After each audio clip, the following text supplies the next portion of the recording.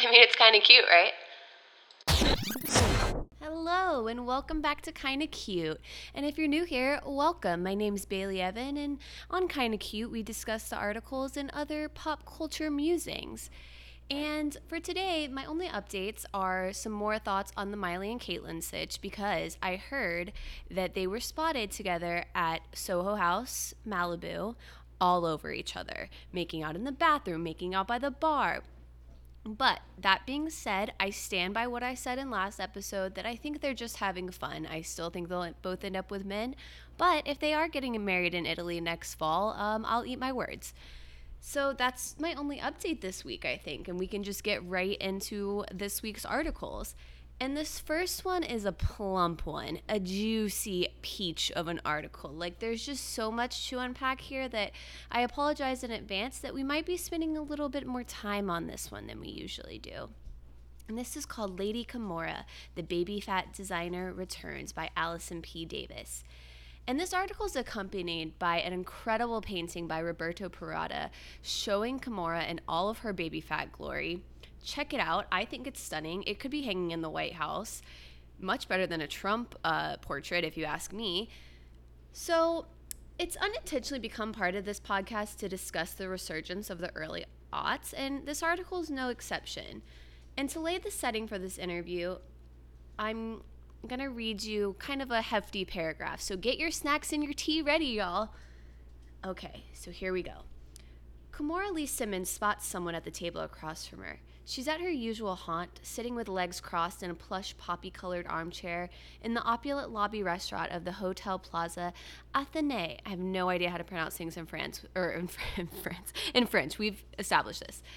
She makes eye contact with an older black gentleman sipping a beautiful drink in a crystal glass. He gives a smile and a nod of recognition. She returns the nod in kind.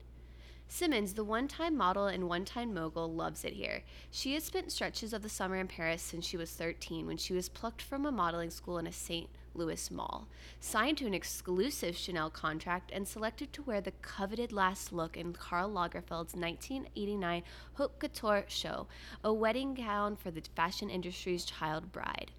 Success and money led to frequent stays at the Plaza Athénée like a barely adult Eloise. She threw her children's parties here.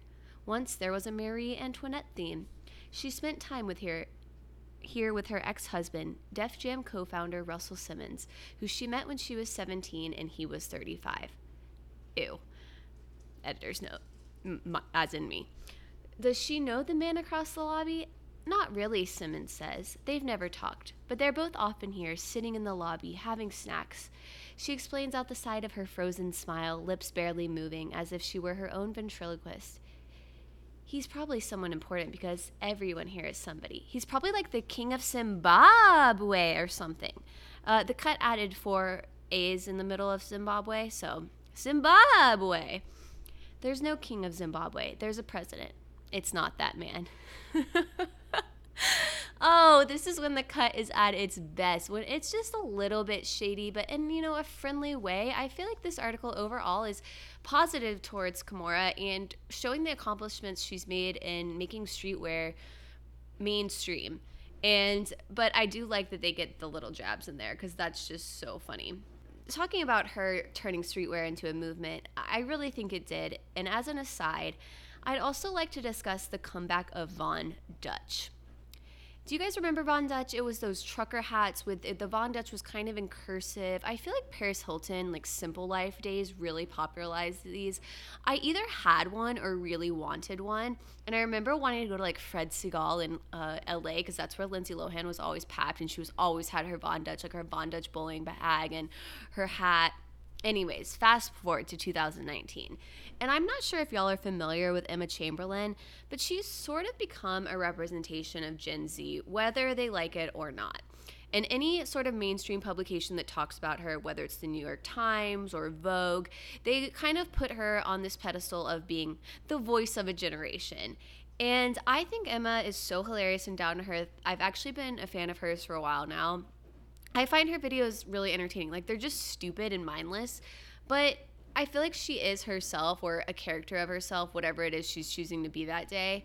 And I applaud her for navigating the fame that comes up with blowing up on YouTube overnight. And I think she's done that really well because she really was sort of an overnight success story. I mean, she had posted a few videos. She had one about going to the Dollar Tree that went super, super viral. And after that, I mean, she jumped from, 1,000 to 1,000,000 subscribers literally like overnight. I mean, don't quote me on that, but it was a very quick rise to fame. And so that's just some background on Emma, not to get off Kimora too much here. But my point of all of this is that Emma just did a video with Vogue that was posted on YouTube. And in this Vogue video, they kind of followed her around in 24 hours in her day. And during this, she had a pink Von Dutch bowling bag. And I have to add that Emma's like very stylish. She's sort of that Urban Outfitters, visco girl aesthetic that I feel like a lot of younger girls are aspiring to be these days. It's kind of like this generation's high school kind of what they aspire to, and I think she does a really good job of dressing like that. A lot of vintage stuff, a lot of like faux vintage stuff, and she's very thin. She's kind of model-esque to begin with. And anyways, she's just looking super cool with this freaking pink Von Dutch bowling bag, which literally has no business looking good. It's objectively an ugly bag. It's hideous, but she makes it look cool. And in that moment, I was like, wow, it is official. The early aughts have arrived if it wasn't official already. It's official now. Emma Chamberlain says so. So back to Kimora. So this is just thrown in as a parenthetical in the Cut article, but get this. It says, the vintage purveyor and fashion historian Gabriel Held reports selling his entire archive of the brand to Rihanna last year, as in the entire archive of Baby Phat. Can you say iconic on so many levels? Like, do you think that Rihanna in her house just has a closet of Baby Phat? Do you think she keeps it in a safe? Do you think she keeps it in a storage shed? I don't know why this podcast has made me infinitely more interested in the going-ons of Rihanna's day-to-day, but now that I know she smells good and that she has the entire Baby Phat archive, I love her even more than I used to. Okay, so moving back to the article, this part, I was just, cringe. So as the waitress is walking away after she's kind of having trouble understanding Kimora's order, Kimora says, yeah, don't make me hit you in the knee. Simmons says to the waitress is departing back in a quiet, sing-songy voice. She adds Splenda to her whipped cream and turns back to us. I'm very aggressive. There was a thing years ago, you remember, at Vanity Fair? I said one time I'd beat a bitch's ass, and she printed it on every page. And only now my kids have seen this article. That profile by Nancy Jo Sales came out in 2005. And I'm sorry to go on another tangent here, but do you guys remember the show Pretty Wild? To this day, I think it's the best example of reality TV to exist because it unwittingly stumbled upon members of the Bling Ring. And Nancy Jo, the very same Nancy Jo that Kimora is talking about, wrote an iconic article about Alexis Nyers, which spawned the infamous "I wore BB kitten heels" conversation. So here's some more homework for you guys. If you haven't seen that show, and in particular the brown BB kitten heels clip, please get into it. That show is so wackadoo. And I think the funniest part about it, though, is that in it, the mom teaches her kids the secret, which I'm sure, as you guys are all familiar with, is basically just manifestation put into kind of a digestible way of thinking.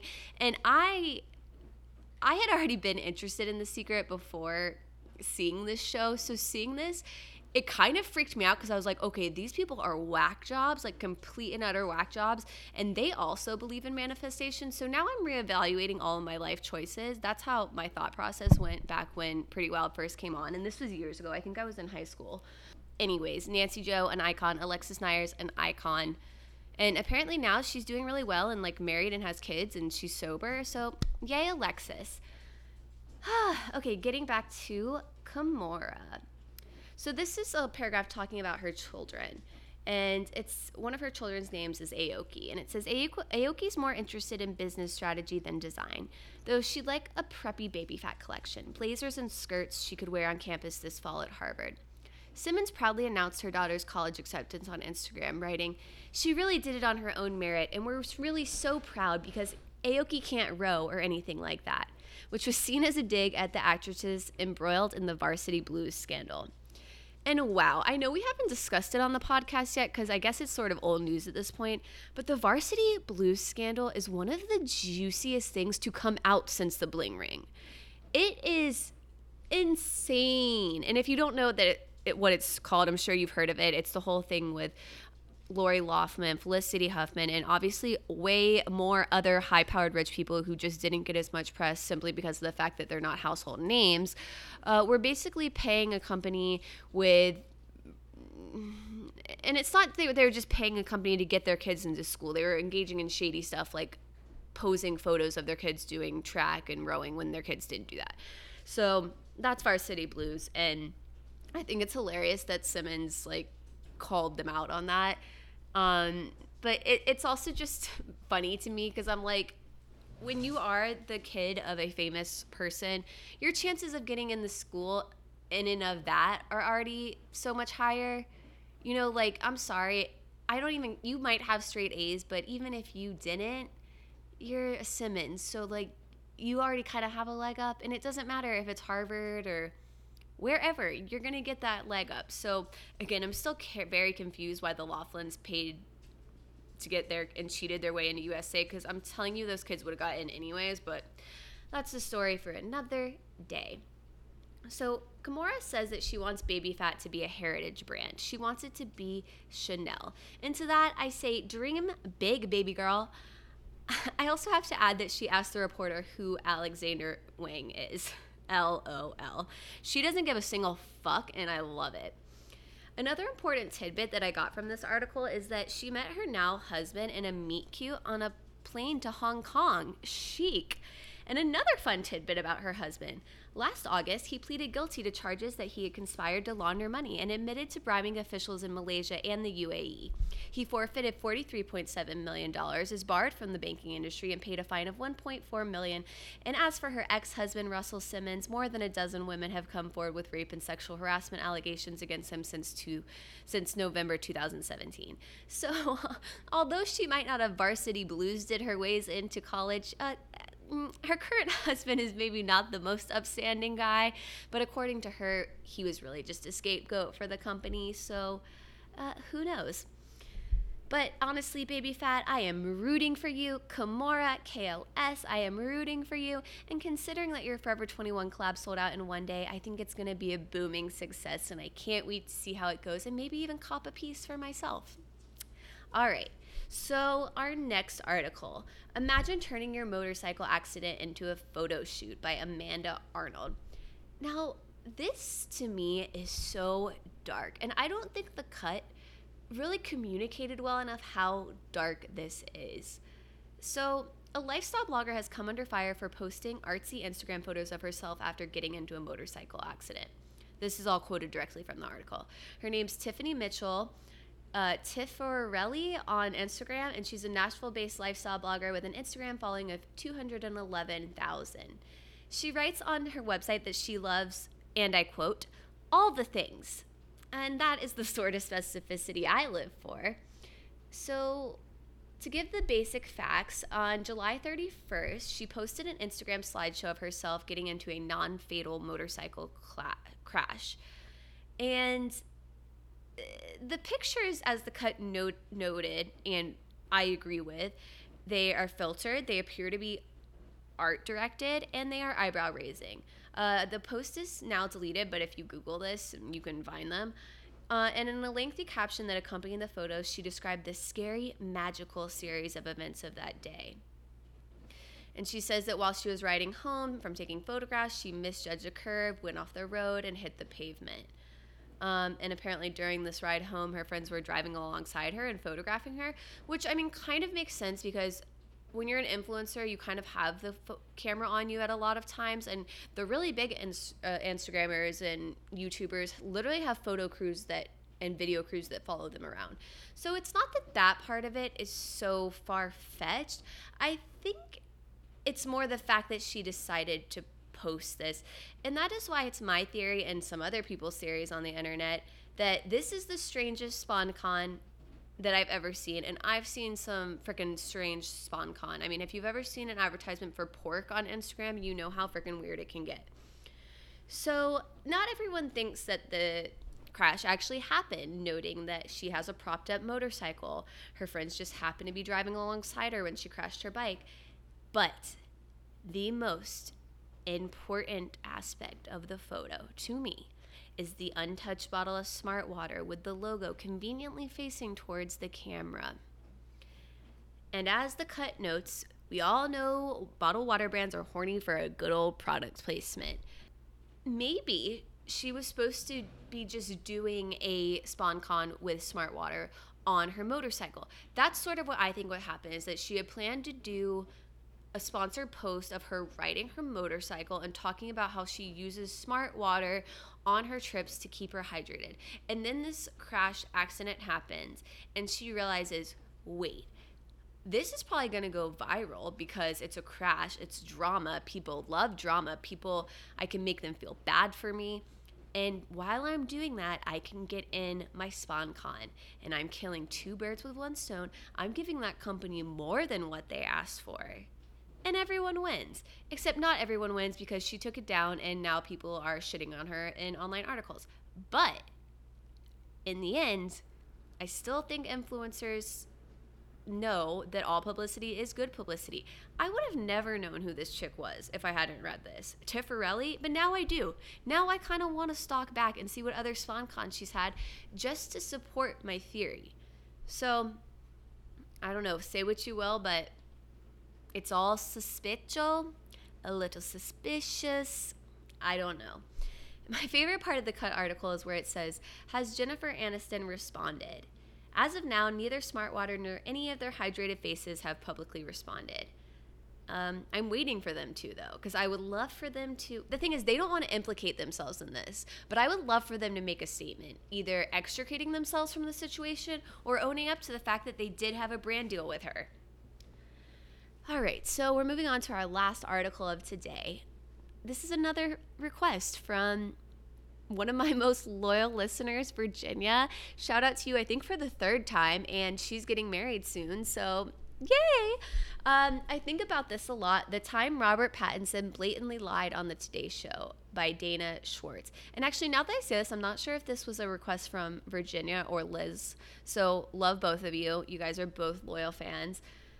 So we last discussed, and I think about this a lot, article with the John Mayer and the Mayer Craft. And Jessica Verone, girl, I'm still waiting for you to respond to my DM. But guys, I have an update. Today I went back to that article and there was a new comment from 6 days ago. And it was from someone named Alicia Yardell. Can I just say bless these people for putting their first and last names on their cut comments so that I can easily find them on Instagram? So of course, you know I found her on Instagram and I messaged Alicia. And this is what her comment said on the cut. It says, I went on the Mayorcraft. He actually did a second one in 2009 that left out the port of San Pedro and went to Cabo San Lucas. Both cruises were amazing, and I would 100% go again, with about 10 exclamation marks after it. So I basically sent her the same message I sent Jessica, asking her for, if she mingled with John, if she saw him in the swimsuit, if he performed. And I'm hoping and praying that she responds back. And to make it even more obvious that I had DM'd her, because you know how when strangers DM you, it goes in another mailbox? I even responded to her comment on the cut and said, hi, Alicia, I DM'd you. I would love to talk about this on my podcast. So guys, keep your fingers crossed. We are getting to the bottom of this Mayorcraft experience if it's the last thing I do. So back to the article about Rob Pattinson. This pertains to the press tour that Rob did for Water for Elephants, which, if you remember, or you probably don't because it did horribly, it was based on a wildly popular book and it co-starred Reese Witherspoon. So he was being interviewed by Matt Lauer. And I almost just want to insert the audio of this interview because I feel like it'll do more justice than me reading it to you, but in case I can't get that to work. It says, Matt Lauer opened the interview about the circus-themed movie by asking if Pattinson ever dreamed of running away to the circus. No, Pattinson responded, he did not. The first time I went to see the circus, somebody died, Pattinson said. One of the clowns died. How did he die? Lauer asked. Pattinson answered immediately. His little car exploded. The joke car exploded on him. Matt said, are you serious right now? Seriously, yeah, my parents had to. Everybody ran out. It was terrifying. It was the only time I've ever been to the circus. So the Today Show obviously ran this out online with the headline, "For Robert Pattinson, circuses are scarier than vampires." Because if you'll remember, this was also at the height of his Twilight fame. So at this point is when I had to go watch this interview on YouTube, and it's so bizarre because Rob is laughing the entire time he tells it. Like, no remorse. So to me, it seemed pretty clear he was kidding, which is why I think Matt Lauer asked him, like, "Are you serious?" Because he had a joking tone as he's saying all this. But it is uncomfortable, and Rob, honestly, the only way I can explain it is that he looks bedraggled. That's the only way I can describe it. So fast forward a couple days, and I guess he's being interviewed again, and he says, "I said those things, but I actually made the whole thing up. It's coming back to haunt me. I said it on some show. It was really early in the morning after the day after the New York premiere. Someone asked me what my experience with the circus was, and I was like, I have nothing interesting to say. I don't know why I said that." Honestly, my favorite part about this is him just hooing the hell out of Matt Lauer and the Today Show. Like, referring to it as some show and Matt is just someone is fantastic. And the cuts summed up my feelings perfectly on this. All Pattinson really did was trivialize being interviewed by Matt Lauer, which is even more satisfying now in 2019 than it was in 2011, when Lauer was just your run-of-the-mill tool. So, Rob, you've gained a fan in me, and I've hated Matt since he got rid of Anne back in the day. That was all his fault, and Anne was a treasure, and she was a kind soul, and that was so messed up. So, you deserve this, Matt. And I also have to applaud this masterpiece of a poetic ending. Robert Pattinson telling Matt Lauer a fake anecdote was a pointless shout into the void, like eating a table full of pastries when you know your life will restart the next day. Life is meaningless. Celebrity is false. One day, even Twilight and its hordes of fans will be dust. Like a made-up clown in made-up clown car, we're all going to die. I mean, the cut's tone can just so wildly twist and turn from one side to the other, and that's why I have a whole podcast dedicated to it. I really thought this article was amazing. I really would like to befriend these people who write these. I think about this a lot, like Dana Schwartz. If you're looking for a new friend in Florida, if you need a place to stay in West Palm Beach, feel free to hit me up. And guys, maybe like if this ever gets more than like 20 listeners per episode, I could start interviewing these cut journalists. Like, that would be so cool. Oh my gosh, can we please manifest that for me?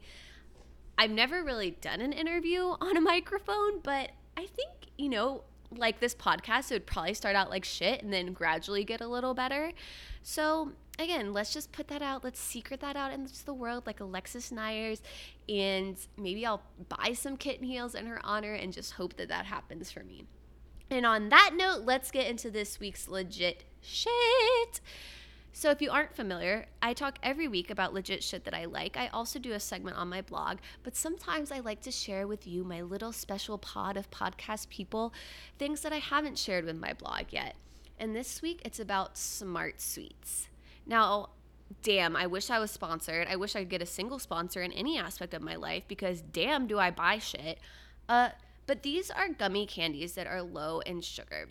My favorite of the 4 varieties are the Sour Buddies, which are kind of meant to taste like Sour Patch Kids, and they are so delicious. There's like 5 different flavors in each bag. They only have 3 grams of sugar, no sugar alcohols, are very high in fiber, which brings the net carb count down to like 3 grams, just the sugars basically, and they are so good, and I swear they really do have fiber because they keep me full. I'm still skeptical about the nutritional facts on these because they're so good and that these taste so good. So it's the Peach Rings and the Sour Buddies, in my opinion, are by far the best. I've tried every variety at this point, and those are plant-based. Accidentally, I ate the other ones that had gelatin in them, which I'm sad about and regret. But the other ones are plant-based, so you can eat those with no regret. The Swedish Fish ones, the Sour Buddies, and the Peach Rings are all plant-based. And I really think if you order them, you will like them. You can get a 12-pack for $30, which I realize is really expensive for candy. But I swear, like, a bag is so satisfying. Like, you could even take it to the movie theater with you. And, if you want, like, a little bit of a healthier option. Super, super good. And I think with the Sour Buddies, you get, like, a really good amount in the pack. The Peach Rings and the Swedish Fish, you only get a few. And they don't last as long because they're bigger, so there's not as many pieces. But you can really stretch out when you're eating the Sour Buddies. Like, you can stretch them out over a while. And on that note, that's the end of this podcast. I'm sorry that Gurgi continues to bark. And I still hope you'll give this 5 stars and subscribe. And I will see you next week for episode 8. Woo! Bye! Y'all, I am hitting you with some bonus content right now. Late breaking news. Bethany Frankel just quit Real Housewives of New York, and it's never going to be the same, and I am shook to my core. I don't even know what to say. I don't know if Ramona and Luann can carry the show. Okay, goodbye, for real.